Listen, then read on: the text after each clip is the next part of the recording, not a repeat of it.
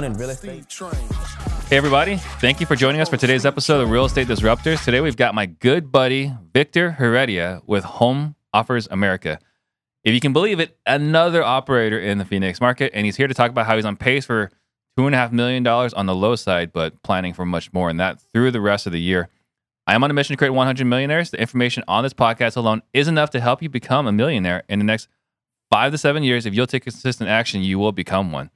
Now, we know you want to be a highly successful real estate investor, and in order to do that, you need to be able to buy more houses consistently at deeper margins. Problem is, you may not be contracting enough houses or buying them deep enough, which makes you feel frustrated or anxious. We understand how deflating it is to walk out of the house without a signed contract. We've helped hundreds of people buy thousands of houses at deeper margins, and the way to do it, download our proven seller appointment script, learn our proven sales process, and buy more houses at the right price. So DM me the word sales on Instagram. And in the meantime, follow me on Instagram, consume all our free content, maybe schedule a call with our team to see if we can help you. So you can stop missing out on houses or contracting them too high and instead never have to worry about revenue again. And this show is brought to you by our sister company, InvestorLift. Get access to over 2 million cash buyers across the country. Go to investorlift.com, put in disruptors to get 10% off. And if you get value today, please tag a friend below. Share this episode right now. That way we can all grow together. And this is a live show, so please ask your questions for Vic to answer. You ready? Ready. All right. So first question is, what got you into real estate? I just ran across, believe it or not, Ty Lopez was interviewing Jalen White. Okay. And he's like doing $100,000 a month. I'm like, okay, what is this guy doing? And that's kind of how I got into it. And of course, then I met other people in the industry, but that's how it all started. Yeah. So is this like you're just kind of like watching YouTube late one night and you see this pop up? Yeah. And so he had Jalen on talking about his business, and this guy's 18 years old making $100,000 a month, right? I'm like, whoa, like, okay, what is this guy doing? And you asked me like, what made me get into real estate?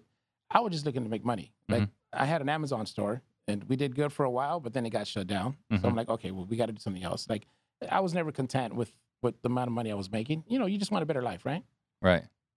So I was just looking for something to increase my income to give me a better life. That's what the goal was. Yeah. So you've always kind of got your eye for like another stream of revenue. Correct. Yeah. Yeah. Because, I don't think a lot of people know how you and I met. Like, we run in similar circles, but like when you and I met, I was already wholesaling on the side, but not like really full time. Yeah. Right. And I was actually door knocking places nearby my office. Yeah. Next door, right? To see people that'd be interested, right? And you were working in the building next door. Correct. In the building I was working at. Yeah. And I was like, hey, like, I'm a realtor, right? I got a brokerage right down the hall, and like, what do you do? And if you know anyone buying or selling, blah blah blah. He's like, well, actually, not that, but I'm into wholesaling. It's like, oh, okay, you know what wholesaling is? Let's talk about that. And you started telling me like, there's this guy in town, Carlos Reyes, like National Cash Offers. Have you heard of him? Like, I'm all over their content. So it goes way, way back. Yeah, that's 2018. 2018. Yeah, I was doing it part time as well. Yeah. Yeah. So, well, actually, I was just starting. I think we were, you're already in the business, but I was just starting. Yeah. Yeah. So you were doing it as a side hustle. Correct. Back then. For quite a while as a side hustle. Yeah. So I think for the people that are listening, right, they're kind of like, should I quit and go all in, or should I like do this as a side hustle until I make enough money? Yeah. You want to share your perspective or your experience on that? Well, I wanted to have, like, I was making decent money, for working for somebody else, right? About 80 to 100 a year. I'm like, okay, well, if I have 80,000 in the bank, I'm gonna quit. And I got to that point, and I still didn't quit because I was comfortable. Yeah. Because my job, it wasn't. I wouldn't say it's easy, but it wasn't. It was hard, and it was a family business. So as you know, my cousin was the owner, so I kind of felt obligated to stay on board. And then it was the produce business, so my accounts were Whole Foods and Walmart. So they were big accounts, and I serviced them. So if I left the company, it might affect those relationships possibly. So I didn't want to do that. So there was additional pressure on you that there's a family business that relies on you. Correct. Yeah. I mean, everyone's replaceable, but I know, I was important to the business, right? To the company. So I just stayed on board. But once it got to the point where I was making, $50,000 a month, I know, okay, well now it's definitely time to go harder to stay. It's harder to stay. Correct. Yeah. Okay. So was there anything else specifically that attracted you to real estate, or was just like, man, like if there's anything else that can bring in more revenue? Um, well, I was just for me, it was just because because my cousin owned this produce company, and then his three brothers also have actually he has three other brothers also have companies, and they all were very successful. So when you see your cousins that are multimillionaires, like, okay, well, I want to do that too. You know what I mean? Like, if they could do it, I could do it. So that was part of it. But then also when you start seeing, it's Jalen White, and then led me to Alex Saenz, and then Carlos Reyes and Sal Shakir. I'm like, okay, like if these guys can do it, I could do it. I'm not saying I was better than them. I never thought that, but I'm like, if they could do it, I could figure it out. Right. At least get to a small percentage of what they're doing. Yep. And that was it. I was just determined to make it happen. And then before we get into like really focusing on real estate, like produce business, like you think produce, like, okay, it means like it's vegetables, like it should be a simple business. But I guess it's more cutthroat than like what's more cutthroat, like wholesaling or produce? I'd say produce.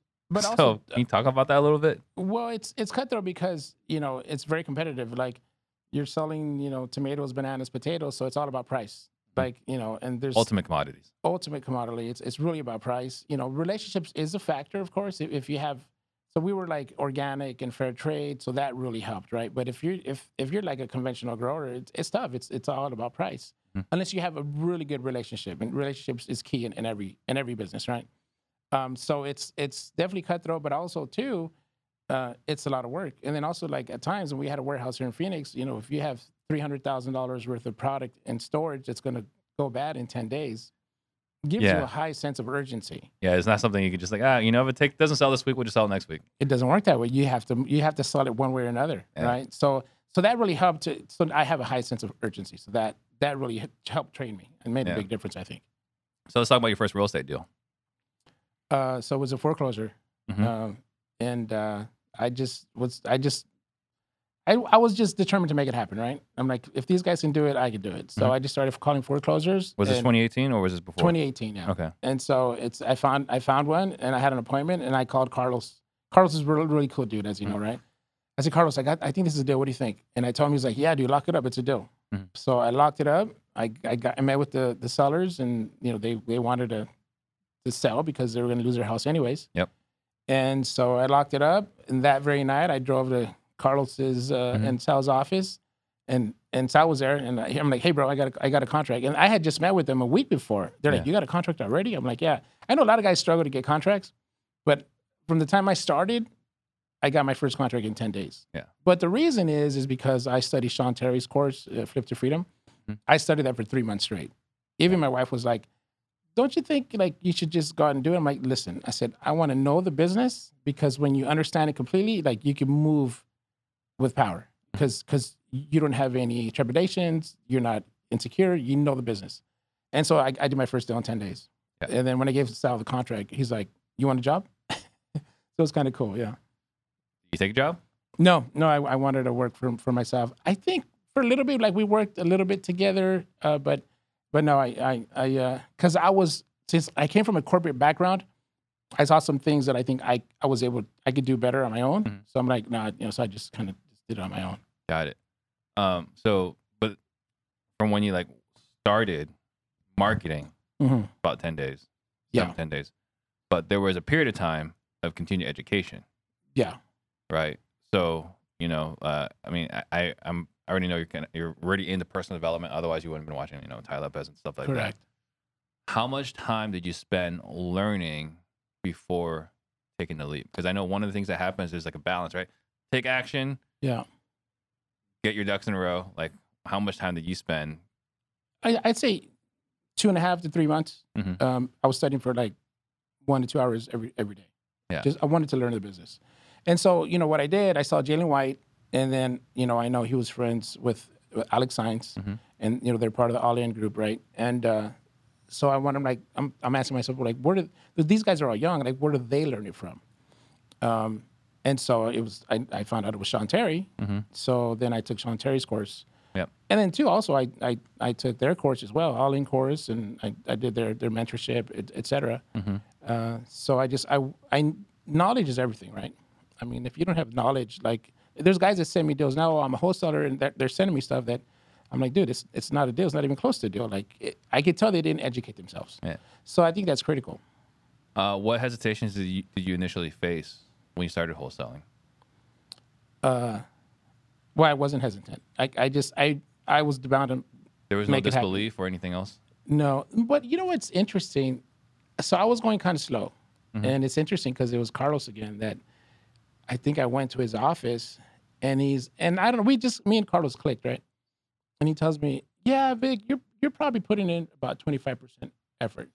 I'm like, what are you talking about? Like, you don't know what I'm doing. He's like, I could just tell by your results because you're putting 25% effort. I'm like, screw you, man. Like, it was kind of funny. And then another time we were having dinner. He's like, yeah, Vic, you're just skeptical. I go, what? He's like, you're skeptical. He goes, you don't think it's possible. I knew it was possible, and I was doing deals. I was making money. But I guess to a degree, I was skeptical that I could make, 6 figures a year plus, right? And it's interesting. Those two comments kind of like, you know what I mean? So right. So yeah. So I think I owe a lot to Carlos. Yeah. So what was then your first like big struggle, big challenge, or anything along those lines? I think the big struggle is doing it all yourself, right? Like, it gets to the point like, you have to build a team. Like, there's no way to do, I can't cold call myself and close myself and discipline myself. You need a team. Everyone that does really well, that does, 6 figures plus a month, they need a team. So I think that was the challenge and also the turning point. So you were trying to do it all yourself? Yeah. I'm a little bit of a control freak. Are you? A little bit, yeah. Okay. So what did you do to get out of your own way? You just realize is like, you can't do it without a team. And any major successful businessman has a team. Like, Apple is an employee, a company of one employee. All right. I mean, that. You know what I mean? We know that. We know that inherently. Yeah. But if you're a control freak, yeah, it might be a little harder to let go. Correct. It was. So what did you do to make it easier for you to let go? Because again, like, I look at, we all have different challenges. We all have different struggles. So if this is a struggle, for people listening, I'm kind of curious how you got out of that struggle. Well, one thing I learned, and again, it was from my cousin. His name is Jorge. I just realized every morning he would look at the numbers and look at the reports, and then he would call you once a week. It's like, hey, what's up with this? What's up with that? So it's just looking at the KPIs. So I just realized that if I just look at my KPIs for everybody every week, it shouldn't be an issue scaling the business. Right. So that's what really helped. Like, you just realize like you have to do it. There's just no way around it. But did you find yourself like obsessing more on like, hey, how come this lead hasn't been called 7 times? Did you obsess like actually listening to the calls? Or I would like, hey, like, there's only like $2 or $3 on this call. Like, hey, you've only dialed 20 hours this week. Like, yeah. So but every Monday I would look at that. So initially more than twice a week. Yeah. But I was very much about KPIs because it's all about effort. The greater the effort, the greater the result, right? So I knew that. So if you're not making an effort, you're not going to get deals. Yeah. So I was very much kind of a hard ass about that. Well, I think it kind of has to be, right? Going back to the urgency, like having $300K in produce inventory, you have to keep pushing. Yeah. So then did you find that you carry that same urgency with the team that you're running? Well, even more so now because it's my business. Before, when you work for someone else, like, you might be able to see like, well, I think if we do this, this, and this, we could take it to the next level. But there's also like, well, I got a boss. I have to kind of do what they say. So you don't have the freedom now. If I get an idea, I just run with it. Right. So it's a little bit different. But do you find like, with that sense of urgency kind of pushing people, do you potentially, driving people crazy? Oh, yeah, for sure. Yeah, like my top acquisition guy, there's been many arguments that we've had. But luckily we're good friends. Like, we've been friends since we were 17 years old. So we're like best friends. What kind of arguments? I'm just like, hey, you need to dial more, you need to call more, and this and that. And because initially, like, he had a lot of talent because he's actually a better salesman than I am. He's just great at building rapport. People love him. But I'm a little more driven, I think. But now, like, he's like doing really well, and he's like, I think he appreciates that I pushed him so hard because now he's making really good money. Right. Yeah. Did you collaborate or join forces with anybody along the way? Yeah. So initially, I sold my first deal to Carlos and Sal, And then I talked to some other cash buyers, which gave me a really bad vibe. And then what does that mean? Well, one guy. So I guess we could take our time. Yeah. I don't like to be long-winded, but I guess we could be. So I sent him a deal, and he's like, "Oh, where'd you get this at?" I'm like, "Well, what can you pay?" He's like, "Where'd you get it at?" I'm like, "That doesn't matter. What can you pay?" And he asked me 3 times. I'm like, "Okay, I'm done with you." Mm-hmm. I had another guy tell me do the same thing to me, like, "What'd you get for it?" And they could tell I was new, right? Mm-hmm. But I've been in business for 20 years, so like, hey, I'm not a dummy either. All right. And he's like, "Well, you know what? ARV is about 140." I'm like, "No, that's not the ARV." He's like, "Well, maybe it's 170." I'm like, "No, that's not it either, So bro." they can smell weakness, Yeah. or they can smell inexperience. Yeah, exactly. Yeah. I'm like, screw that. So then, I had met Jamil before, and he was just a nice guy. And then I know he's like the wholesale king in town, right? And I just called Jamil. I'm like, "Hey, Jamil, we met so and so. I got this deal," and he was super cool. He's a great guy, as you know. Oh yeah. And he's like, "Yeah, bro, we'll pay you this." I'm like, "All right, done deal." And that was it. And then so the other guy called me. He's like, "Hey, what's going on with the deal?" I'm like, "I already sold it." And I think he offered me like 7,000 more than Jamil, I think. But because Jamil was just straight and honest, and he was to the point, I'm like, "Nah, dude, I'm not gonna. I'd rather make 7,000 less and do business with someone like Jamil. That's, to me, it was more important." So. Yeah. And then from there, we just started doing a lot of business together. You and Jamil. Yeah, with Keegley. Yeah. So in your very first deal, you sold to Carlos. Yeah. And that was it. Like you just assigned it to him and like done deal. So it was a JV. We split it. It was like 22,000. We split it. We got 11 each. Okay, so you split 22, 11K each. Yeah. Okay. So fairly simple because they're wholesaling it. Correct. Okay. Were all your deals that easy? No. Initially, they were, because then I started just using Keegley to do my dispo. So they're pretty easy. But then we started having challenges during COVID. So I worked with Keegley for quite a while, and it was good. Like we made money, they made money, like everybody was happy. But once COVID hit, things kind of just really changed. Things changed for a lot of people. Yeah, 100%.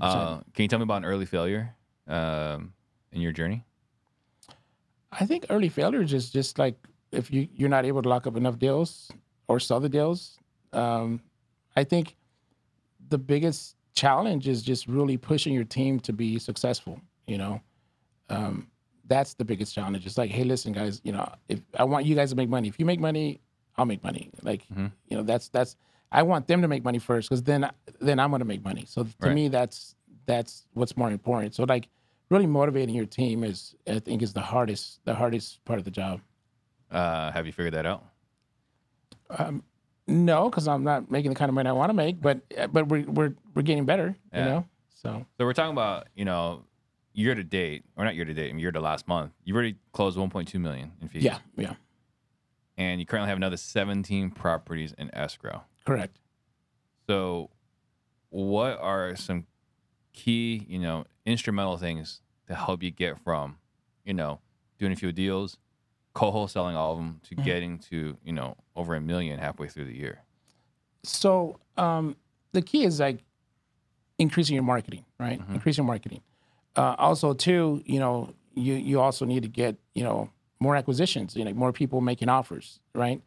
So we have our primary acquisition manager is Dominic, and he's our primary guy because he's good. Like he can close deals, but also too, like I realize that if he has too many leads, he's not able to just follow up, right? And so what we started doing, like anything that had more than 30 attempts, I would give it to other acquisition managers. And it's funny, he increased his deal flow, and so did the other guys, because he was focusing on fresh leads. So I think focusing on fresh leads, increasing your marketing, doing more than one marketing channel. So we do cold calling, we do texting, we do PPC, we do some mail. So a little bit of everything is really the key. You can't just be set in one way of marketing. Yeah. So the first thing was, don't overlead your acquisition managers. Correct.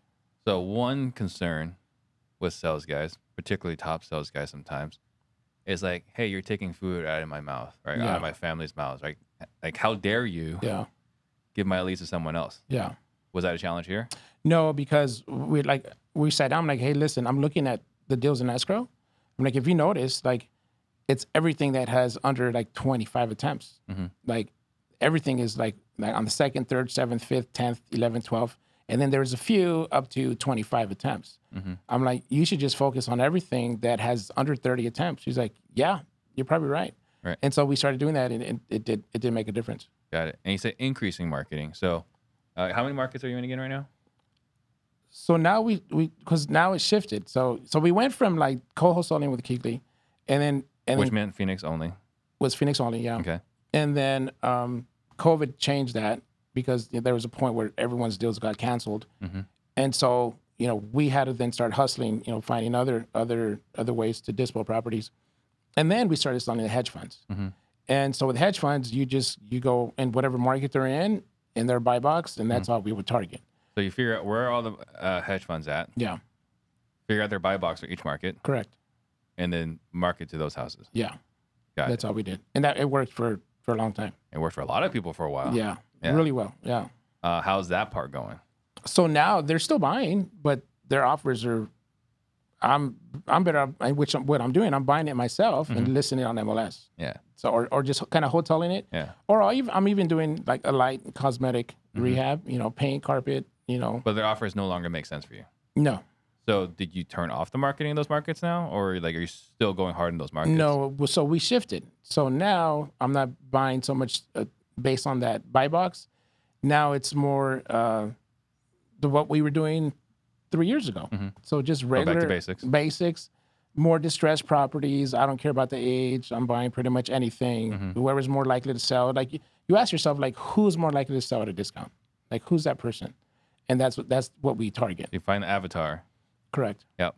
Yeah. So then are you back to Phoenix only or? No. So now we actually increased. So now I'm from San Bernardino, Pima County, Maricopa, Texas, all the markets in Texas, Florida, like all the way to Florida, everything in between. So we're hitting probably like 26 cities. California to Florida and everything in between. Except for we don't do Mississippi and we don't do New Mexico. Why don't you do Mississippi? We haven't had much luck there. Yeah, I mean the margins are pretty tough. Yeah, we haven't. I've much heard like luck. the average fee is like $3,000 or $4,000. Yeah, that's pretty bad. And in New Mexico, it doesn't seem to be much demand. Man, we did Mexico. New Mexico. Yeah, it was rough, right? Rough. Yeah. Fortunately, we broke even. Oh, that's good. Right, because we were spending $15K a month in marketing, right? We jumped right in, $15K a month on TV. Yeah.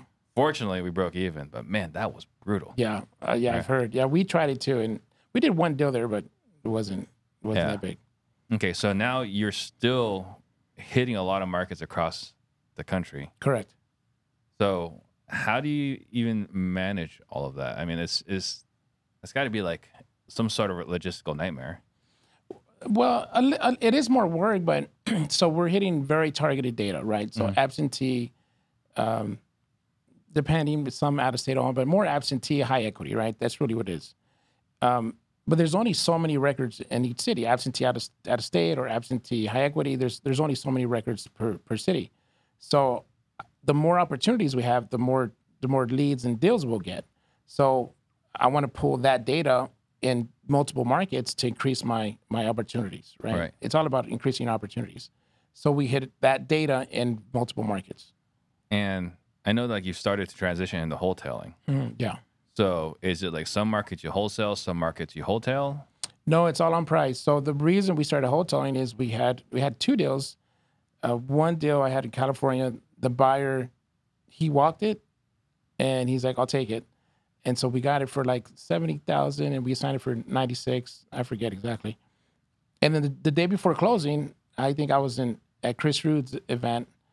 He tells me, he's like, hey, I need pictures. I'm like, well, you already walked it and you already signed the assignment. He's like, yeah, but I didn't walk the inside. I just walked the exterior. I'm like, but we're closing on Monday. This is a Friday night. He's like, we're closing on Monday. He's like, yeah, but I need pictures. I'm like, dude, I can't get you pictures by the week. It's not going to happen. Yeah. I'm like, you know what? Forget that. And so I just said, you know what? Don't worry about it. That's fine. I just canceled the deal. And then so I closed on it myself. So I had it for 72. We ended up, cleaning it up, painting it, some minor stuff, sold it for 160. Yeah. So like, I'm like, okay, wait a second. Like I got to do this again. And so we did it on a couple other properties in Indianapolis, and now we're doing it in Chicago. Now we're doing it in Alabama. And so now Florida. Now we're doing it as much as we can because the way I see it, if someone's going to, right now, guys are buying at 65 cents on the dollar, some 70 if you're lucky. I don't know anyone that's selling at 80, 85 cents. That's No, tough. those days are unless there's a good fund out there, that's different.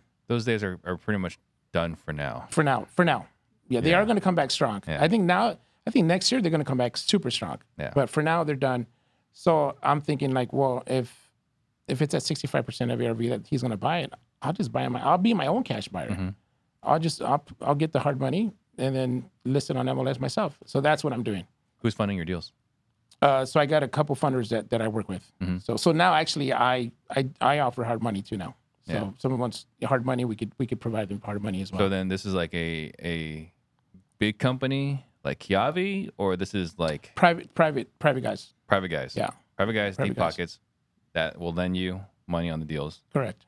And then you can also lend their money. Correct. So how did you develop those relationships?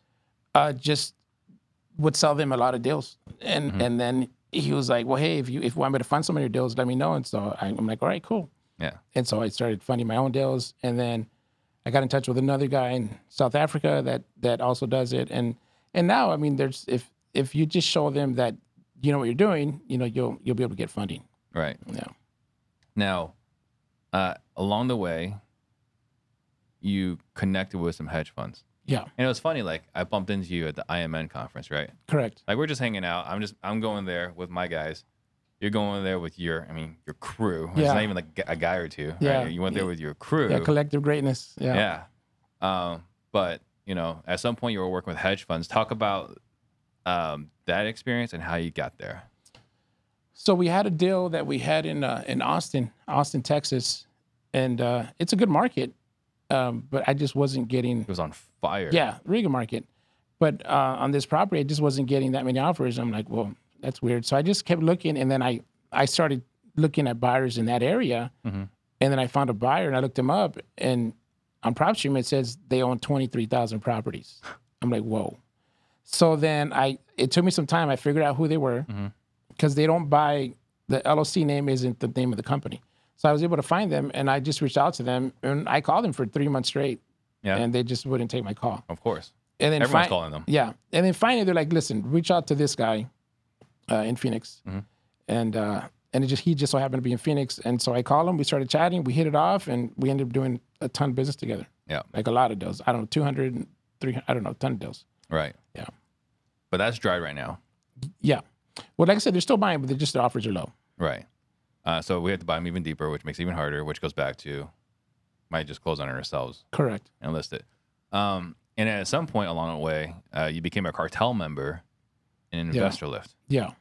So talk about that. I think it was like Nick Perry was a cartel member, and then a couple other guys, and I think I was one of the newer guys that joined, or the older guys that joined actually. Robert did a pitch to us, and the guy's freaking genius. Yeah. I'm like, yeah, I'm in. And I'm pretty frugal. I'm like, man, that's a lot of money. That's a lot of money. But I saw the value, and yeah, it's paid for itself. Yeah. Like how much have you made using an investor lift? Oh man, here's the thing. We haven't taken advantage of it like other companies have because our business was hedge funds. So we didn't really need it, to be honest with you. But for all those deals that we couldn't sell to the hedge funds, it was still worth having because I could still sell deals on the investor lift. So even though we didn't need it like maybe other companies did, it's still super valuable. So I don't know, maybe 300,000 with it. I think there was it you? Like we were talking about, like there was one property in the middle of freaking nowhere. It was like in Texas or New Mexico or something, and like you couldn't find any buyers on Facebook or anything else, and you're able to. Oh, dude, I've sold deals in Washington State, in the middle of nowhere on investor lift in California. We've sold a lot. Maybe it's more, but maybe 300,000-400,000 a year. I don't know. It's been quite a bit. It definitely pays for itself. Yeah. So. And then I saw her in the notes that you take full credit for launching this podcast. Correct. Yes. Let's talk about that. Yeah. No, I'm just kidding. I think I planted the seed, the idea, right? So. Well, I mean, so it was really cool. I got to do a podcast with Dean Graziosi last month, right? Yeah. So the end of July. Yeah, that was cool. And Dean Graziosi, I was only at his event Because this is right around the same time I met you door knocking. Correct. Yeah. Right. So like, I actually prospect people. Like, I believe in prospecting. We don't just talk about it. Yeah. Right. So I met you door knocking. Right. And then you're like, hey, look, I'm going to this event. I got an extra ticket. You'll be my guest. Yeah. It's like, sure. Right. What could hurt? Ironically enough, or not ironically, but it was the same weekend as my grandmother's funeral. Right. So it was like, that wasn't planned, obviously. Oh, that's right. I remember that. That's right. But I literally went from the funeral, right, to the event. Yeah. And that's when, we were sitting there, and there was two things that happened at that event. First one, we got to listen to Brandon Burchard. Yeah. Right. Talk about everyone wants to hear a story. Exactly. I was like, whatever. Right. And he's one of the things he says, like, start a podcast. Yeah. I was like, I don't know, like maybe we'll start a podcast. Yeah. And I talked to you like, do the podcast. Start a podcast. Yeah. Because remember you told me, I'm like, man, it'd be great to like associate ourselves with all these guys that we knew were killing it. Right. Right. I'm like, dude, start a podcast. Like Yeah. that's, if you want to get to know them, that's the best way to do it. I mean, it's a no brainer, right? Well, obviously you were accurate. Yeah. So everyone that's watching, like send him, I don't know, Starbucks gift card or something. Yeah, Follow something, him on yeah. Instagram at least. Yeah. Right. Yeah. At least, right? Yeah. At least, because there would be no podcast Yeah. if you didn't ask me to be your guest. Yeah. Well, thank you. I appreciate that. Yeah. Yeah. Yeah. The other thing, I had expressed frustration with you because we had our own app, OfferFast, Yeah. right, which got acquired by InvestorLift. But we had our app, and I was like, Vic, like, I want to ship it. My team won't let me. Yeah. They want it to be perfect. They want it to be better. Yeah. And what were you saying? I'm like, dude, just do it. Like, just do it. Yeah. So you were like sending me like images of like, or gifts, like ship it, Yeah. right?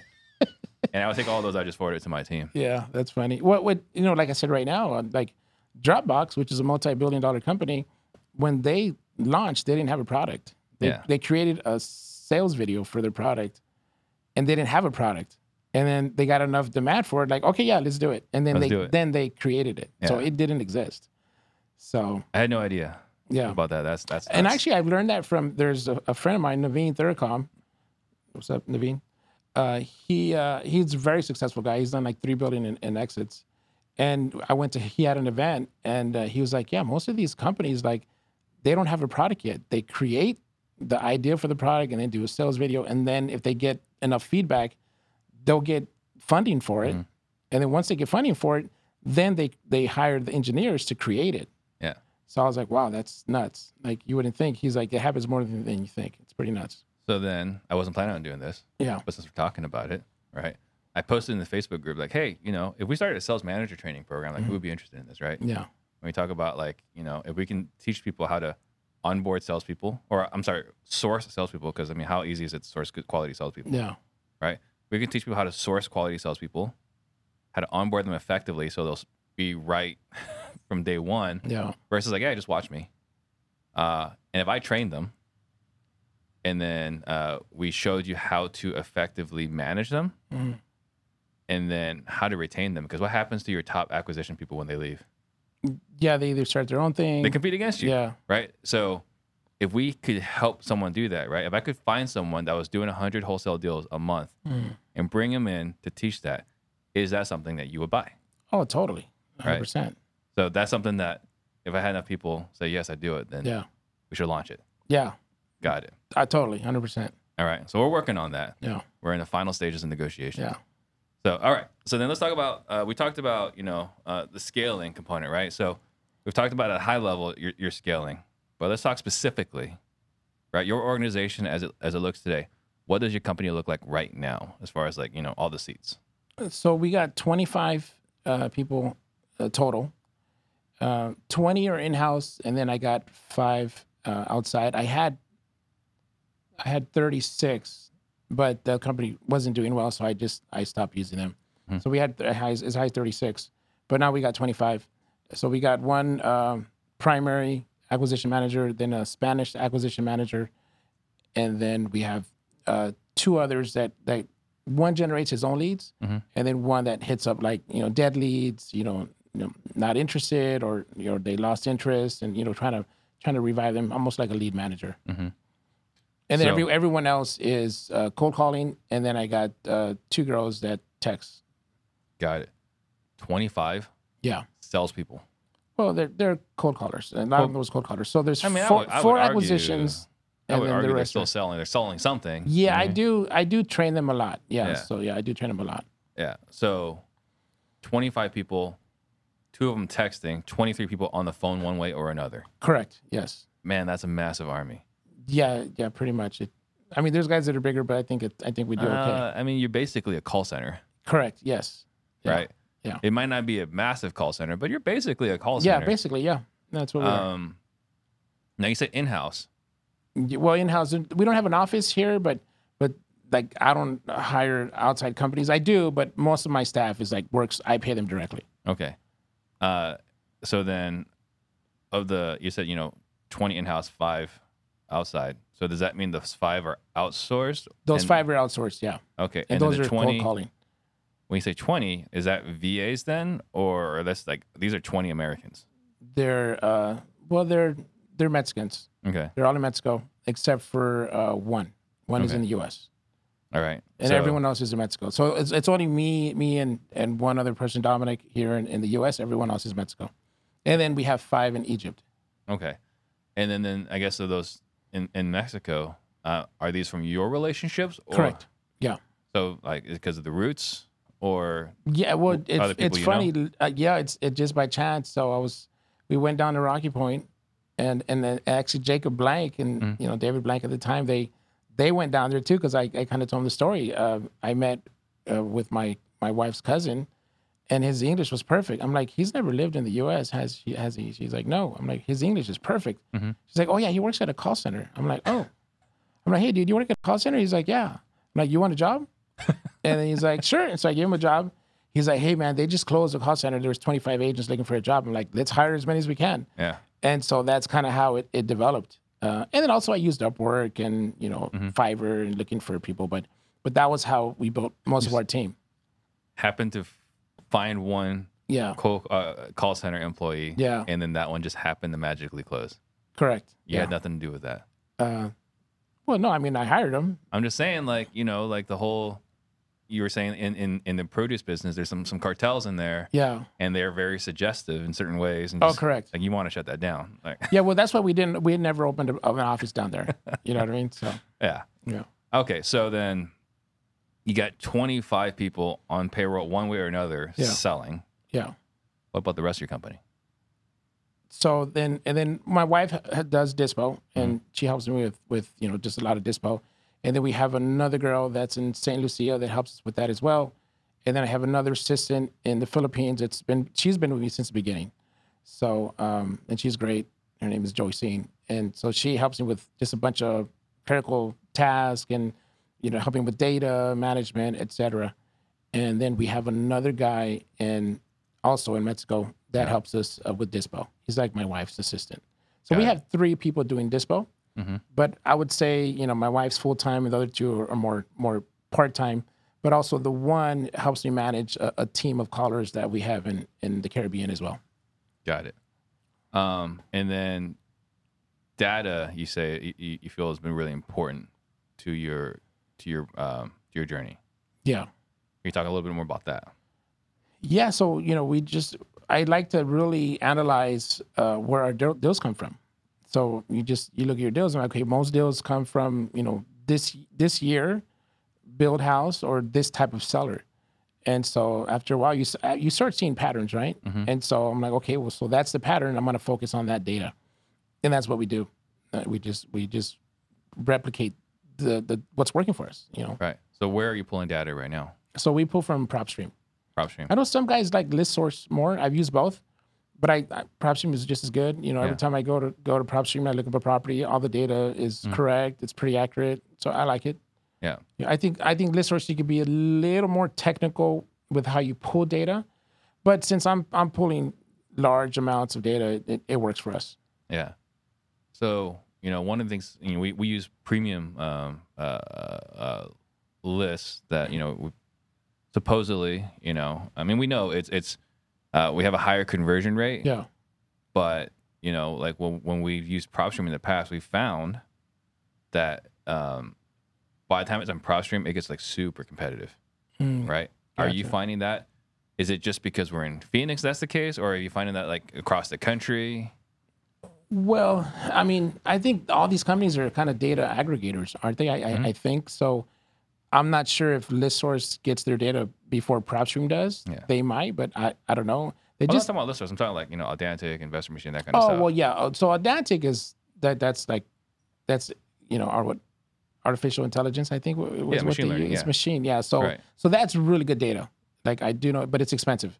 But I know that's good data. Actually, we're looking into that right now. So yeah, I think that's definitely better than PropStream. Yeah. But you're paying a lot more money for it. We are. Yeah. So then I guess my question is like, in our experience in Phoenix, Yeah. right? We look at Audantic, we look at Invest Machine, and we look at PropStream. Mhm. We could talk to someone on Audantic and Invest Machine, Yeah. and we're like one of the few, right? Call on PropStream, it's like you're the goddamn caller, Oh yeah, right? yeah. So are you finding to have similar challenges in other markets versus when you guys are calling PropStream in Phoenix, or is it like across the country, like that list is not burnt, but like exhausted? I think Phoenix is more competitive than most. Phoenix, Atlanta, Tampa, Orlando, those markets, yeah, it's pretty competitive. Yeah. But we don't find that as much. But yeah, pretty much anyone you call, they might be talking to somebody else, so that's gonna happen, right? Right. But yeah, I do think like a list from PropStream or ListSource doesn't compare with Audantic. Yeah. Because the systems they use they're really complex and they're pretty powerful, right? But also you're paying $25,000 a year per county. Sure. So or what is it, whatever, $30,000 a year. So then with PropStream, is there any particular list that you really like, or is it just? I know when we were using it a lot, it was properties with liens. With liens, yeah. Yeah. Yeah. So no, I do absentee high equity. That's because if it has a lien, it's going to be thrown in there, right? I don't like owner occupied, and I have a lot of friends, even guys in our mastermind collective greatness that do owner occupied. I just think right now, like with interest rates, almost hitting 6%, a person isn't going to sell their house, if they have a mortgage at 3% to buy another house with a mortgage at 5.5%. That doesn't make sense. So I'm not going to hit that data. It just, to me, it doesn't make sense. Yeah, you'll get deals from it. I agree. For sure. But I'd rather not waste my resources and focus on someone that doesn't really care about the problem. Not that they don't care, but they're not as connected to the property as someone that's living in it. A little bit more disconnected. Correct. So then, as far as texting, if you're texting as an avenue, what are you guys liking right now for texting? So everything we call, we text. So again, absentee, high equity. But like, what tools are you using for texting? Because texting is kind of gotten I feel like it's whack-a-mole, right? Like this month this works. Yeah. Next month that works. Yeah. Like we're constantly shifting to text. So we used to use Batch, but then it's getting more challenging, and so right now we're actually using Roar.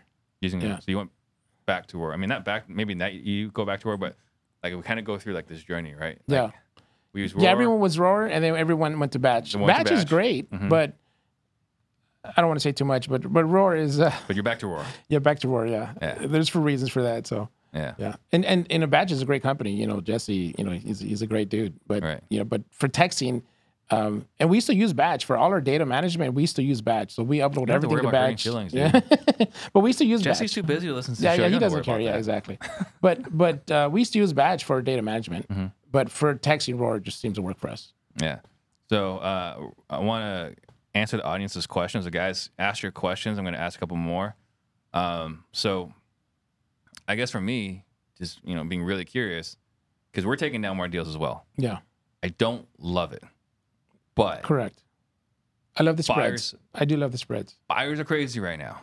Yeah. Right? Or our traditional buyers that we would sell to are being extremely cautious, which is like, that's their business. That's fine. Yeah.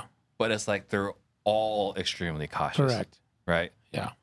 But the market's not crashing. Or at least we're not seeing signs of it. So how are you, I guess right now, how many properties do you have that you're actively wholesaling at the moment? So right now we have 17 in escrow. We have 4 that I closed on one today. No, on the 22nd, 2 days ago. I closed on another one like 2 weeks ago. And then we're closing on another 3 in the next, 10 days. So we're doing that more and more because if someone offers me 65% of ARV, I'm like, well, then I'll just be my own cash buyer because the market is correcting. Now and a lot of people say this, there's going to be a 20% correction within a year is what they're saying. Really? That's what they're saying. But 20% over years, what percentage is that per month? It's not that bad. 1.5 maybe. 1.5? No, right?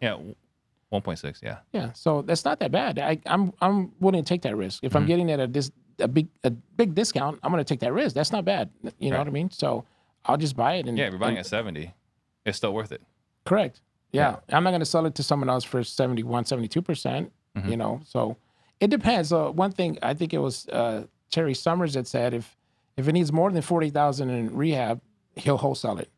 So I do keep in mind, if it needs too much work, then I'll just wholesale it. Yeah. But if it's not too bad, I'm just going to put it on the market. There's a property we had in Indianapolis. I think we got it for $175. I had it sold for $220. The buyer backed out, or they defaulted. We kept their EMD. And I talked to the agent. He's like, well, you could probably list it for $220. I'm like, why don't we list it for $230? He's like, I think you're too high. And I'm like, just try it. And so we listed for $230. We ended up selling at $254. So right now, I mean, the best way to sell properties is on MLS. Yeah, in my opinion. Absolutely. I mean, that's something that we preach a lot, with the Brewer method, innovations, everything else. Yeah. So we're going to jump into the audience's questions. Right before we do that, we're going to do a quick commercial break. His sales training is unbelievable, right? There is other sales training in theory. Going through this stuff with how he breaks down his business is like invaluable because there's no other way to get this type of access with someone who's such an open book about every little thing that is completely applicable to my business. Anyone who wants to bring their business to the next level, anyone who wants to close 30, 40, 50% more of the deals, there's no one who wouldn't benefit from being better at sales.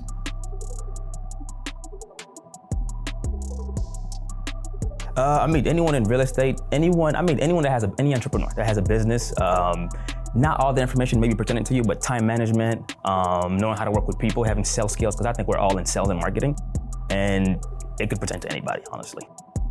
I would have to say it's asking questions. That's the biggest thing. You don't want to give an answer right away. And if you're able to, answer their question with another question. And also that along the process, it's going to be very uncomfortable talking to the sellers, asking the questions that you need to and digging for pain. But that's going to come with experience, so. If you're struggling, I think this is David that you need to come to make sure that you take your business to the next level.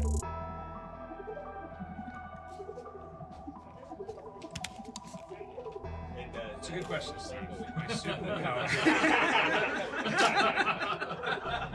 So glad you asked.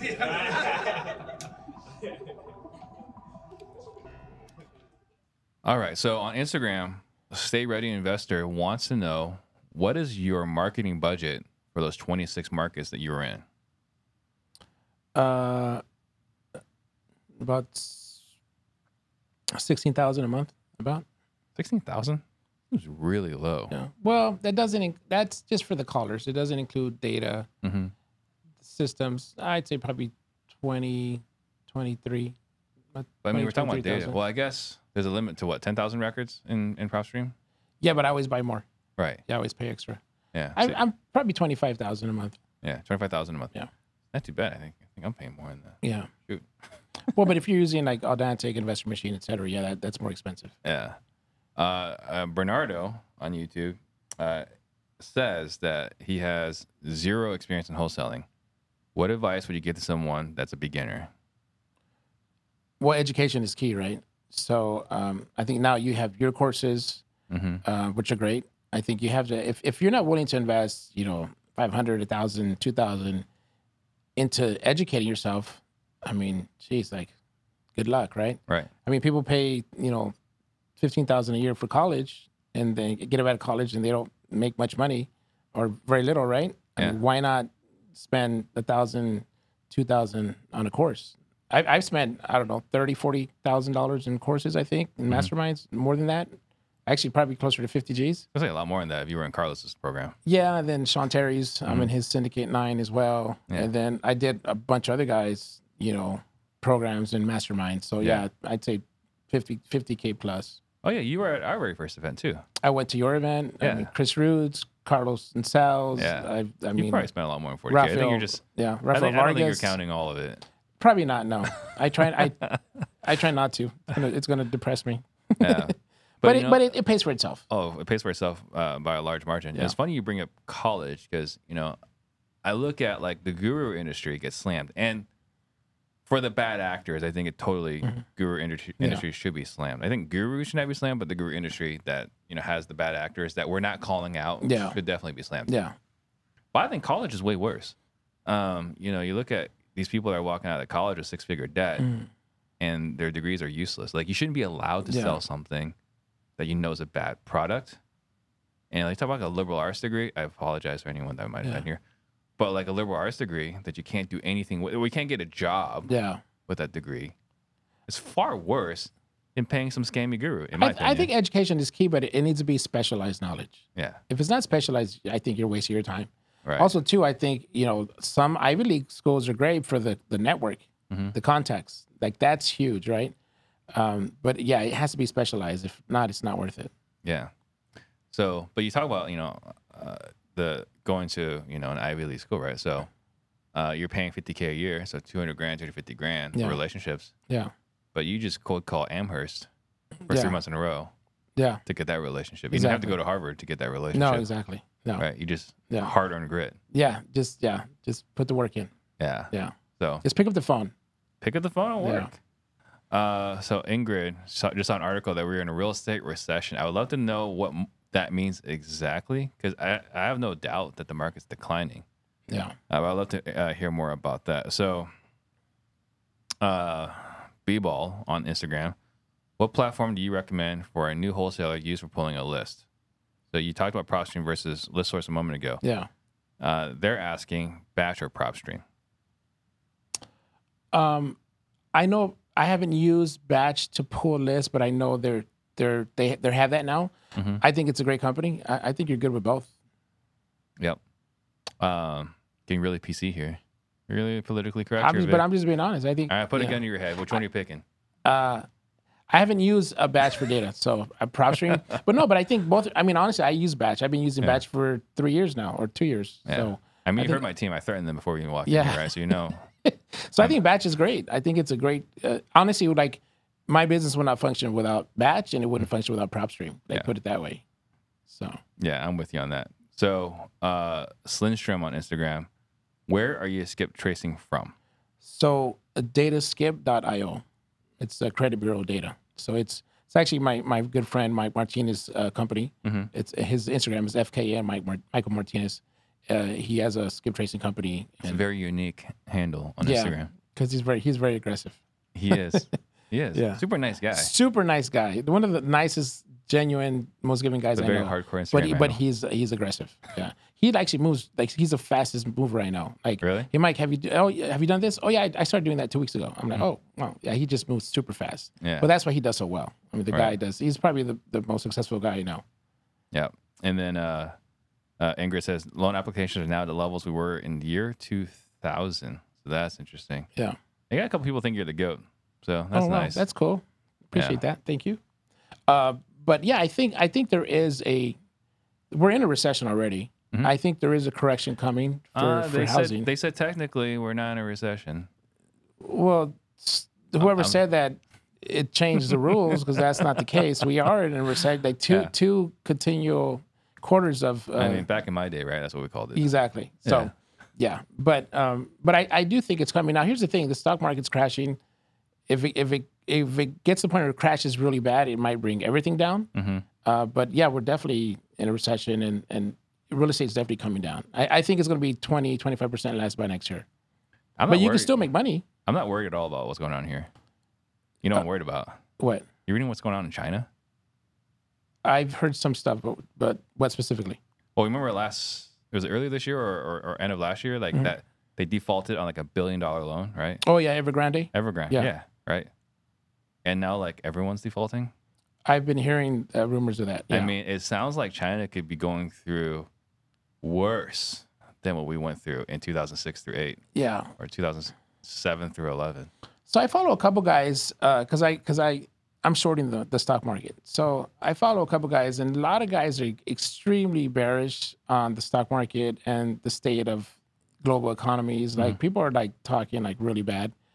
I mean, I'm not really buying into it that much, but anything's possible, right? Yeah, well, yeah, because you had your event, Yeah. right? I got a chance to speak, which was thank you for having me Yeah. there. It was great too, by the way. Yeah. Yeah, everyone loved it. Um, So a couple people said they enjoyed yours like more than everyone else oh, because really? because the way you discussed the leadership, like how important leadership is, and it was really insightful. I'm like, man, that's really good. I thought it was really good. Yeah. Well, you know, you suck enough something for 15 years. Yeah, You learn a few things. exactly. Yeah, and I got to share some things, right? I don't really talk about it publicly, but I Yeah. got to share some like Yeah, challenges and failures Yeah, I you faced did. within my own business. yeah, exactly. Yeah, you're very vulnerable. Yeah. Yeah, So thank you for that. Yeah.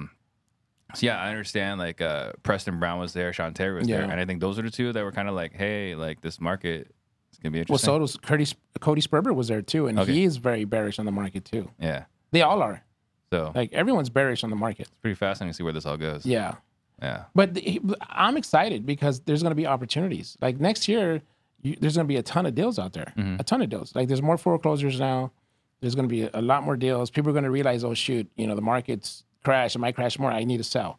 So there's going to be a lot more opportunities next year. Also, once the market hits the bottom, the funds are going to buy heavy. Like Yeah. the hedge funds right now, like they're sitting on the sidelines with billions and billions of dollars. Well, They've and told me this directly. And they're kind of like letting the market free fall. Correct. So they can buy it deeper. Correct. Yeah. Yeah. It's not like they're like, oh no, we're never gonna buy real estate again. Yeah. They're like, well, let's just all together Yeah. stand on the sidelines, Yeah. see what happens, and then Yeah. eat at the table. Yeah, I think my friend Byron, he said funds are like, the way they buy is green light, red light. Green light, red light. There's no like yellow. There's, they buy and they stop buying. Like, There's no that's- proceed with caution. Yeah. Yeah. So, but right now they told me we're just trying to find the bottom. Once we find the bottom, like they're gonna invest a lot of money in the market. Yeah. So there's gonna be a lot of opportunities next year. And Blackstone raised like $50 billion, Yeah. right, for this. Yeah.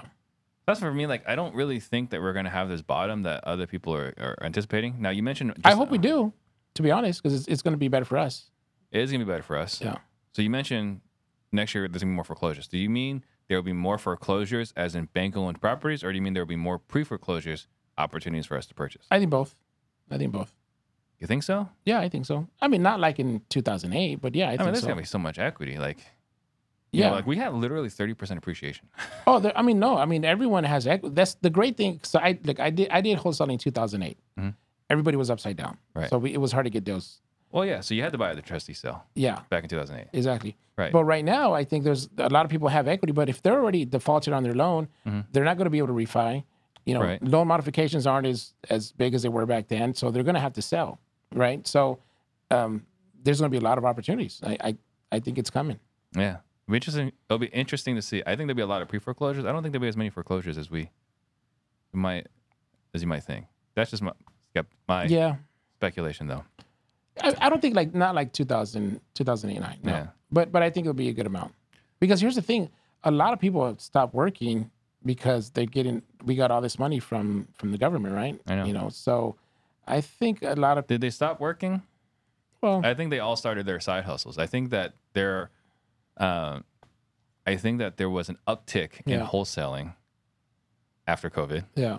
I guess speculation, nothing to verify that on. I know the real estate schools got crazy, Yeah, they did. right? So I think everyone that was like waiting to like start my own business got the green light because they got paid to not work. Yeah. So they're like, all right, that econ thing I was looking at, that wholesaling thing I've been watching, right? All these YouTube ads, maybe I'll jump into that, right? And I don't know what other crazy other side hustle industries out there. Well, maybe like couch flipping, whatever. Right? Forex. Yeah, day trading. Yeah. A lot of guys got into crypto and they got crushed, this year, right? But I think there was a lot of people that became experts in one thing or another. Yeah. So I don't think they weren't working. I think they were trying their ventures. I think a little bit of everything, yeah. Because right now, like for example, we're going to open a collection agency here in town. We can't find staff. No one wants to work in Phoenix. Like we're offering like $15 an hour, Yeah. And like no one's coming on board. 15 hours minimum wage, dude. Yeah, I know that, but still, no one wants to work. Like you were trying to hire guys that are 19, 20, 21. What are you having them do? It's collections agency, so it's going to be a call center. Yeah. But plus commission though, plus commission. Yeah. So, and no one wants to. And then I talked to my wife's brother-in-law. He's like, yeah, we try to hire people, and no one wants to do it.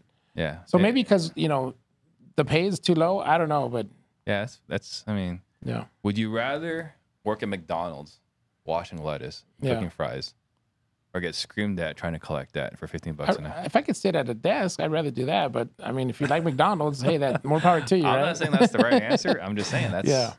And that's not quite minimum wage here yet. I don't think we're on our way there. But yeah, is it $12.75 here? I think it's still 12 something here. Yeah, now. something like that. Yeah. But I don't know. I'm out of touch. So I don't know. I don't know. I think you're a little more optimistic than I am. Yeah. But I think it's awesome, right? Debt collection. That's honestly, like I've said this before, like that's my favorite resume item, right? If I'm looking to hire someone, that's like the best experience you can get. Yeah. Agreed. Eddie on YouTube, what's the step for someone looking to succeed and crush it in the fourth quarter? Just called you out by name. In the fourth quarter? Mm-hmm. Like right now, you want to just call distressed properties and try to get them at a discount.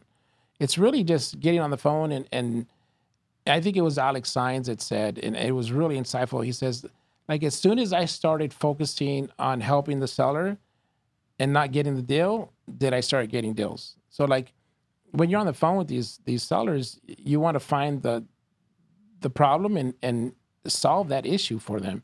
You want to be a source of assistance, right? Mm-hmm. And once you do that, you're going to start getting the deal. So there's no magic sauce or special sauce. It's rather just getting on the phone and try to be helpful to these sellers that need to sell their property. All right. In your opinion, this is from Stay Ready Investor on Instagram. In your opinion, which market that you're in is the most recession-proof? Most recession-proof. I think Florida is really good. Although it got hit really hard in 2008. Mm-hmm. But actually, no, you know what? Texas.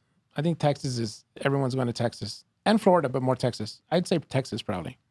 You think and so? I've heard that. I've heard right now a lot of guys that are struggling.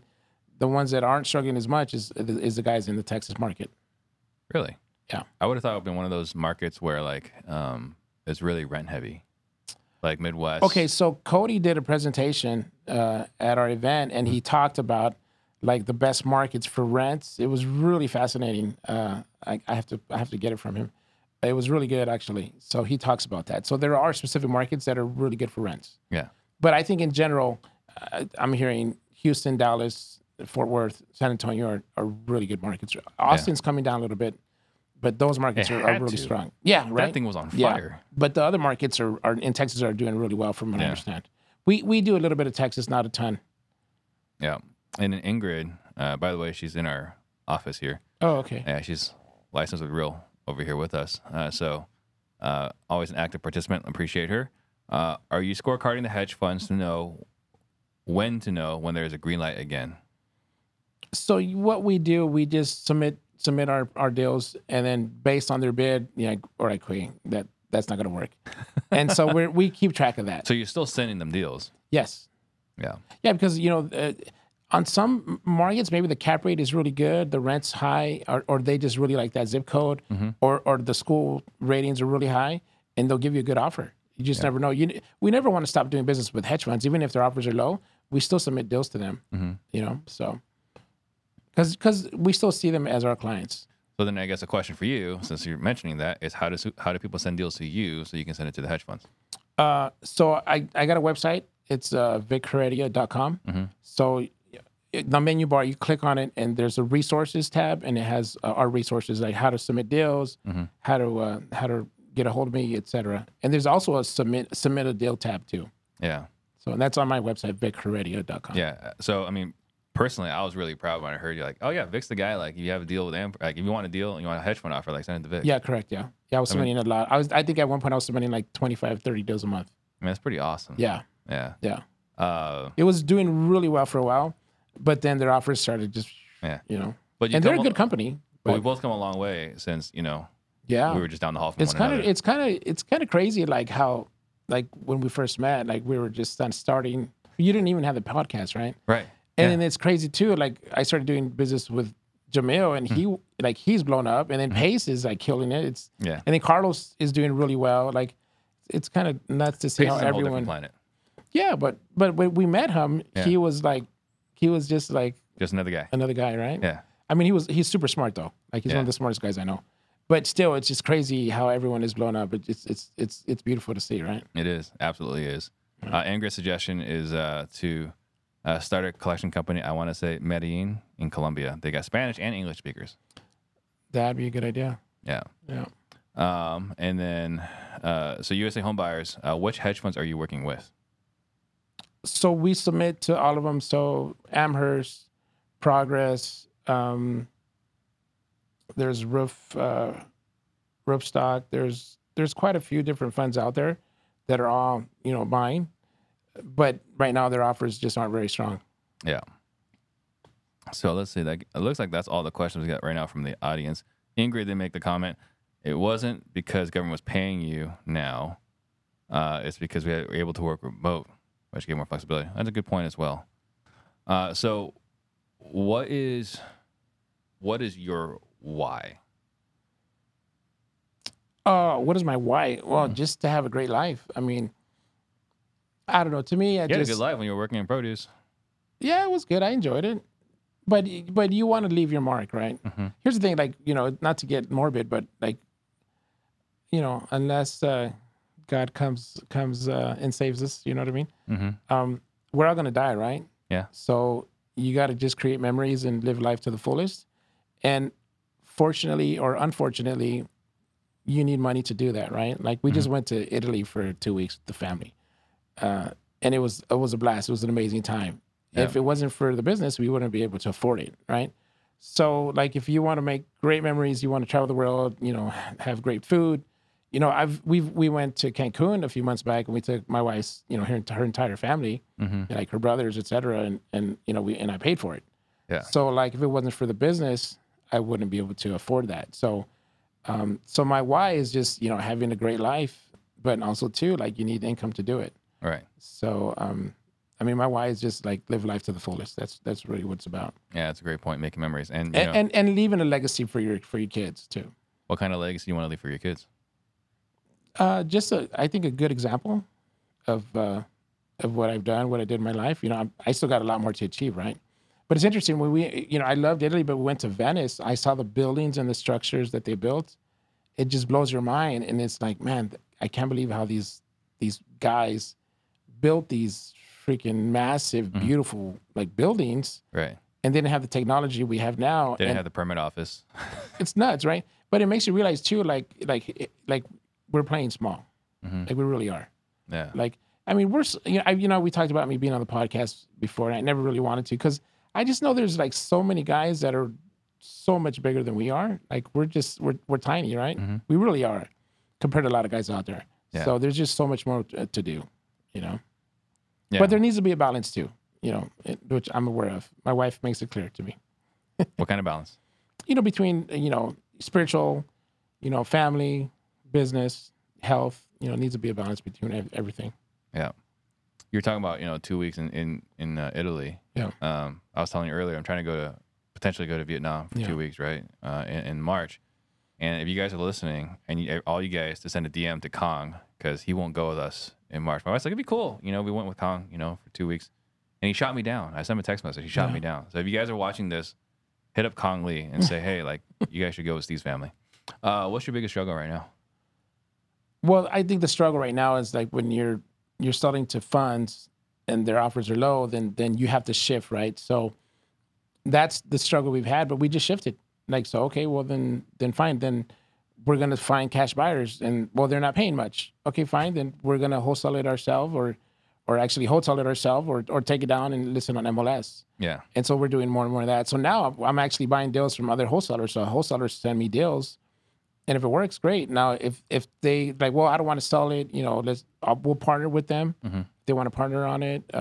So it creates more opportunities, pretty much. Yeah, you never talking about, buying houses ourselves. And I kind of made this analogy to someone yesterday on the phone. It's a stupid analogy, but you know, that movie. I can't remember the name of the movie, right, with Tom Hanks, but it's like, look at me, I'm the captain now, right? So it's basically like, look at me, I'm the buyer now. Yeah. Right? Like, you're trying to buy this? Is what? Look at me, I'm the buyer now. Yeah, right? exactly. You're removed. Yeah. How do you measure success?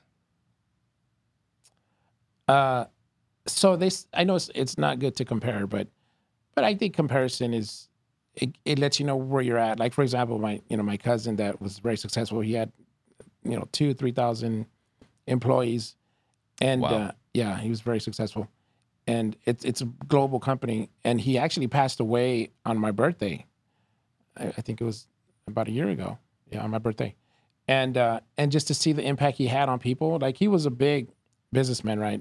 Everyone knew him down in Mexico, but the impact he had on people, like even a year later, they gave him a party, they did a video for him, talked about how great he was and the impact he made on people, and a year later, like, of course, your family will cry for you, right?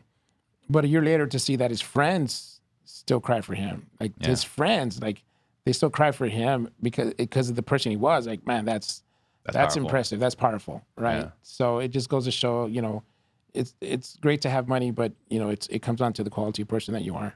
Yeah. And what is your superpower? Oh man, I don't know what my superpower is, to be honest with you. I think just I'm driven, I'm persistent. I think that's a big part of it. And I think humility is the key also. I try to be humble. And that's one thing that I actually learned from my cousin. We were having dinner, and I asked him, like, well, how did you get to this level? Because he really big, right? You've been to our office. I think you know a little bit about the company. And he's like, well, and I'm waiting for like this strategy, right? That I can implement. He's like, well, number one, he goes, I was humble. I'm like, what? He's like, yeah, I was humble. I'm like, I didn't get it. He's like, well, I just seeked out the people in my industry that were doing well. Some they're doing very well, some not as well, but I seeked them out. I found out what they were doing. I learned what they were doing, what worked for them, and I just added that to my arsenal. So I learned from everyone. I never thought I was too smart. So I learned from everybody, and I applied it to my business. And he became the biggest guy in his industry. Right. And then he said he was focused and that he never gave up. And so I was like, wow, that's interesting. So that's what I did. I was humble enough to, and humble, some people say being humble is to have a low opinion of yourself. To me, that's not what humble is. Who the hell says that? Well, that's what some people say. It's ridiculous. Yeah, well, that's what some people say. But that's a Full self-esteem. But that's incorrect. That's not humble. It's just not thinking you're superior to other people. Right. You know what I mean? That's humble. And so just if you think you don't know it all, then you're going to be able to seek people out to learn what you need to learn to kind of take your life and your business to the next level. So I think humility is a huge factor. So I don't know if you remember, but we were out drinking late one night. Mm. And if I recall correctly, your wife suggested you had a different superpower. Oh, okay. You remembered. It was basically whatever I need, Vic knows the guy. Oh, yeah. Right? Vic knows the next person that can help with this problem or knows how to get this taken care of. Or, right? Whatever problem you need fixing. I'm not saying a bad situation. I'm just saying whatever struggles you're dealing with, whatever you need help with. Yeah. Vic knows exactly the guy that can help you with that. Yeah. Okay. Well, yeah, I'm pretty resourceful. I have a lot of friends. Yeah. I'm resourceful, and I'm just able to figure stuff out. Either figure it out or find someone that can figure it out. Yeah. So yeah, I think that maybe that's my superpower. Yeah. Well, what's pretty common is that if it's your superpower, you may not recognize it because it comes easy for you. Yeah. Yeah. Is that possibly what's going on? Yeah, actually, now that I think about it, the guys that collected greatness, they're like, man, Victor knows everybody. I'm like, well, and I never really thought about that. Yeah. So, but I think too, a lot of it is just being open to talking to everyone and not thinking yourself superior to anyone. And then also too, everyone wants significance, right? So if you give people significance, they'll like you. Yeah. So, and I think maybe, and I don't do it to manipulate people, but you want to try to make people feel special. Yeah. I think the other thing too is you dress like a good mafia figure. Oh, thank you. Right. Well, I'm not wearing black today. You're not wearing black today, but you pull a pretty good Godfather vibe. What is the greatest lesson you've learned? Oh, I've learned a lot. In what aspect of life? I mean, I guess you'd have to be specific. Just in general, right? Life, business, whatever. I think that number one, I think really is you have to believe in yourself, and you have to just like copy people that have achieved what they've achieved, and just believe you could do it as long as you copy their model, right? So whatever that person has done, if you believe you could do it, just learn what they learned and implement it, and you'll be able to figure it out yourself. Yeah. You know, I think I really think there's no such thing as impossible. You know, of course you can't fly to the moon by yourself, right? But it just you have to really believe in your abilities to achieve, and a lot of that comes down to your ability to figure it out. Art Sanchez says that you guys have another event coming up. Oh yeah. So we're gonna do a meetup at the Biltmore in October, and then we're gonna here in Phoenix, and then we're going to have another mastermind in November. Yeah. So we don't have the exact dates, but we're gonna post it on our website, which is collectivegreatness.com. Yeah. Next time, let me know if you're paying for dinner. See, I would have just gone to dinner with you guys. Oh yeah. Right. You're like, hey, we're going to Masters for dinner. Want to join us? Like, I already made plans. Oh yeah. Yeah. But so yeah, usually it's a nice dinner at Mastro's or Dominic's, and then with a pretty nice mastermind we rented a mansion. Yeah. So everyone said it was like one of the best masterminds they've gone to, which That's awesome. I was pretty happy to hear that. That's very cool. What is your favorite, best, or most interesting failure? Most interesting failure. Well, I think a failure is just like me, I guess for me, a failure, like if something isn't working after 3 months, then find something else, right? But the key is just to not quit. Like, I mean, failure, like, I guess I can't say failure because, like, you only fail if you quit. So, like, I can't really say, like, it's a failure because you just don't quit. Like, if you want to do something, you just don't quit. Right. And you're not going to fail. There's no such thing as failure. You just don't quit. So, do you think that's potentially dangerous advice for some people that really, like, I don't know, like maybe this is just never going to work for them? Well, yeah, and it's funny you mentioned that because it reminds me of a guy that I met. He's like, yeah, I've been doing this for a year and a half, and I haven't been able to close the deal. And I talked to him, and I could see why. The guy just didn't have the personality.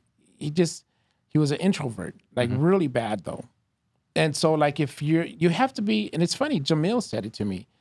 We were talking, and he says one of the most important traits of a person is awareness. Yeah. So you have to be very aware of your skills, but also your weaknesses. And a lot of times it's good to ask your friends, like, hey, what do you think is my strength, my biggest strength, and my biggest weakness? Because they'll tell you, hey, this is your biggest weakness, this is your biggest strength, and you can work on that or avoid the weakness, right?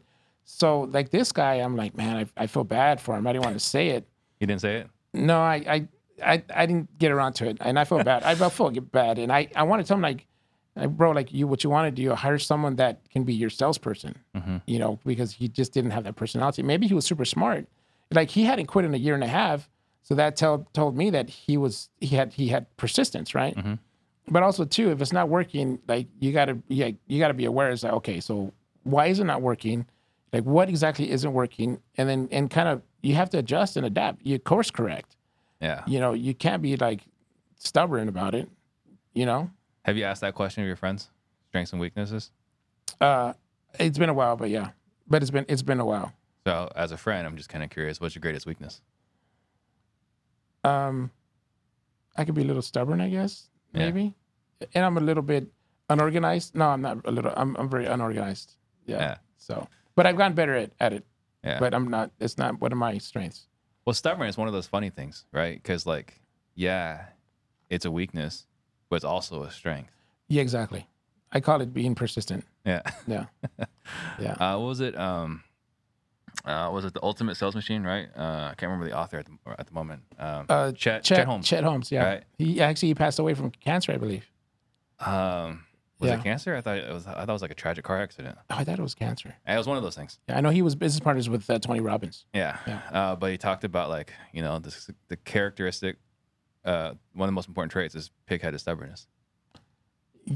Yeah, I would say that. But also too, remember we mentioned it, traumatic pain. Yeah. Like, Like, if Elaborate on that, because we were talking about that before the podcast. yeah, but so Joe Polish had mentioned, like, they asked him, like, what do successful people have in common? And he said traumatic pain.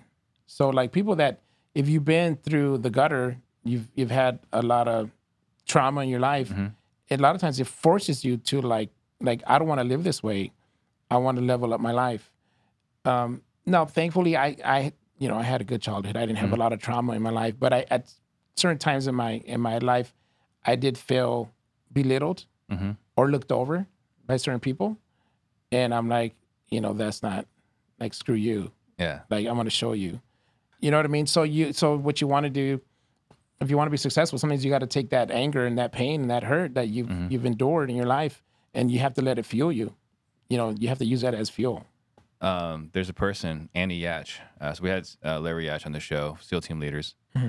His wife helped me pinpoint my childhood trauma, right? Really? And it wasn't, and like my childhood trauma, like it's like pittance, right, compared to like other traumas that people have gone through. Yeah. But their point is that, well, if you've held on to it for 40-something years, it might seem like it's pittance, but obviously it affected you, right? Yeah.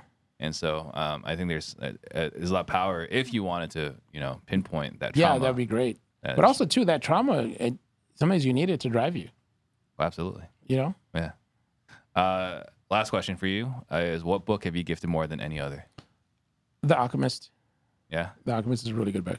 I think it's Will Smith's favorite book. A lot of other people, I think that's a great book. But also, too, the 48 Laws of Power is really insightful. Yeah. Who was just talking about that? There was someone here that just talked about 48 Laws of Power. Yeah, really insightful book. But yeah, I learned a lot from it. I'm like, oh, that's interesting. You start seeing like, oh, that he does that and he does that. It's a good book. But I'd say The Alchemist. Yeah. Also, The Greatest Salesman That Ever Lived by Og Mandino is really good too. You're really killing me here. Yeah. Yeah, because like those two books, like are like two books I just really dislike. Really? You're kidding me? How funny. I did a whole video on Alchemist. Why is that? I felt like Alchemist is great if you need motivation. Correct. It's a motivational book. Yeah, correct. But it's not tactical. It's not strategic. Yeah, right. Because like I struggled. I went to Sean Terry's event. Yeah. And like it was like 3 days, I believe. Yeah. Or 2.5 days. And like the first day and a half was like all about mindset. Yeah. And it's like, give me the good stuff. The goods. Yeah. Well, I think with you, I think because you're very driven. Well, that's and so you want tactics and strategies. Yeah, that's what I've come to learn is that most people actually need that. Yeah. Yeah. But you probably, because I think the stuff you've gone through, yeah, like you don't need that. You want tactics and strategies. Right. Which when I read them, they were great. But now, like the books I want to read now, it's tactics and strategies. Like I don't care to be motivated. But at that time, I really enjoyed them. I think they're great books. Yeah. I think for someone that is like, like how do I find more time? Mm-hmm. How do I get more? I think that's they're great for motivations, affirmations, right? I mean, the greatest salesman ever, was that what it is? The greatest salesman that ever lived, ever lived, yeah. Right? I think it's great for affirmations. I think someone that like needs to be, gets their mind right, is a great book. Yeah. But I like the guy's story too, though. In there. Yeah, there's no tactics. But the thing is, repetition is a mother of skill. Mm-hmm. So you hear something over and over and over again, it starts to stick. But you know his story, right? Like Og Mandino, he was homeless for 3 years. I don't know that story. Yeah, so he was homeless for 3 years. In order to stay warm, he would go into a library and he started reading books. So he read books there for 3 years. Yeah. And that's what got him to be not homeless. Mm-hmm. And then he became like successful, and then he wrote that book. So it's probably more inspirational than the... Yeah, so maybe that's why I like the book so much. Yeah. Because he was homeless for 3 years. Well, because he was one of the publishers of Success Magazine. Yeah. Right? Like he was one of the top publishers or the owners for some period of time. Yeah. So I think that's why I like that book too. Yeah. And then also too, there's a quote, I will persist until I succeed. Yeah. And it goes on to say like, he's not a sheep, he's a lion. He's going to persist until he succeeds. And that's how you have to live your life if you want to be successful. Absolutely. Like I said, I mean, there's some powerful affirmations in there. Yeah. It's just when I was listening to it, I thought there was going to be like tactical. Oh, yeah. Yeah, well, yeah. That's not the book for you. Yeah. So I'm going to make a few quick announcements while you think about what you want to leave the listeners with. Guys, I think there was a lot of value here, right? I'm biased, right? Vic's a good friend of mine, as you can tell by the way we've talked to one another. But I see 57 people watching. I see 16 likes, 16 thumbs up. So you guys should be, what's the comment say? Smash the like button, right? Subscribe, share, comment on it, and then leave a 5-star review on iTunes because RJ Bates is telling people to leave 3-star reviews. So go leave 5-star reviews. Gee, thanks. Yeah, I know, right? Great friend. And then we do have our sales masterclass. If you guys are interested in learning from us and our sales process, how we've helped hundreds of people buy thousands more houses, go check that out. And we do have Pardon the Disruption tomorrow. Be on the lookout for that. And we got Josh Ziglowski coming in next week. And if you're not familiar with Josh and ERC, he helped me get an extra $50,000 for free from the government. So, I mean, if you guys are interested in getting free money from the government, right? It's like the question mark guy, right? Like, if you're interested in that, like, check that out because it's legitimate. What are some last thoughts you want to leave the listeners with? I think the key is really to educate yourself and take massive action and not give up. Mm-hmm. That's what it is. But education is key, right? So like we're starting a coaching program. That's why we have Collective Greatness. Our coaching program is reimoguls.com.